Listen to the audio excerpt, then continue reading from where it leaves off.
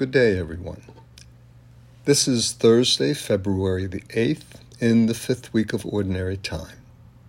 Our readings today come from the first book of Kings, chapter 11, verses 4 to 13, and the Gospel of Mark, chapter 7, verses 24 to 30. This is Father Jim Wallace at the Basilica of Our Lady of Perpetual Help in Boston. Listen first to the Gospel according to Mark. The Lord be with you. Jesus went to the district of Tyre. He entered a house and wanted no one to know about it, but he could not escape notice. Soon, a woman whose daughter had an unclean spirit heard about him, and she came and fell at his feet.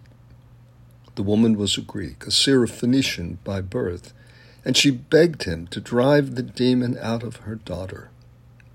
He said to her, "Let the children be fed first, for it is not right to take the food of the children and throw it to the dogs."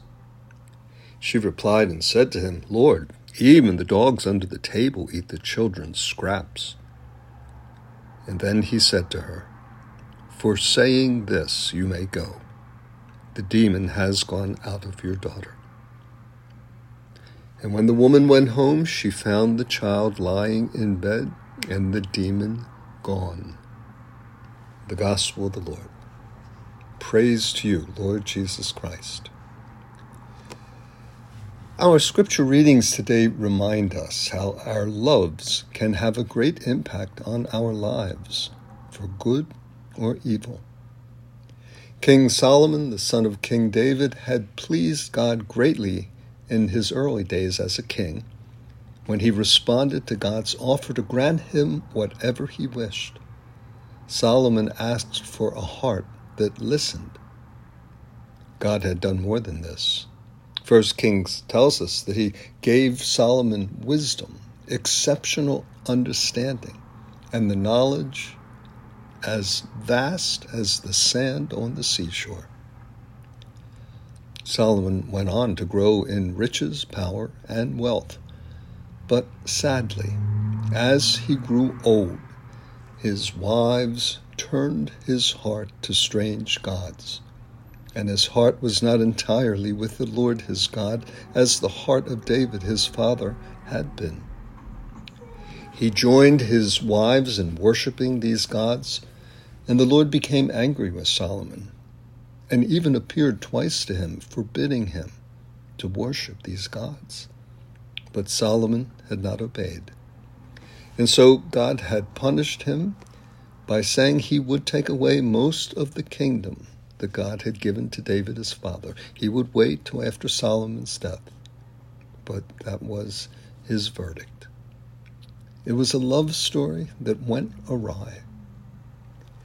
Now, the story of the Syrophoenician woman is also a love story, the love of a mother for her daughter, a daughter possessed by an unclean spirit. And this led this nameless woman to come and fall at Jesus' feet.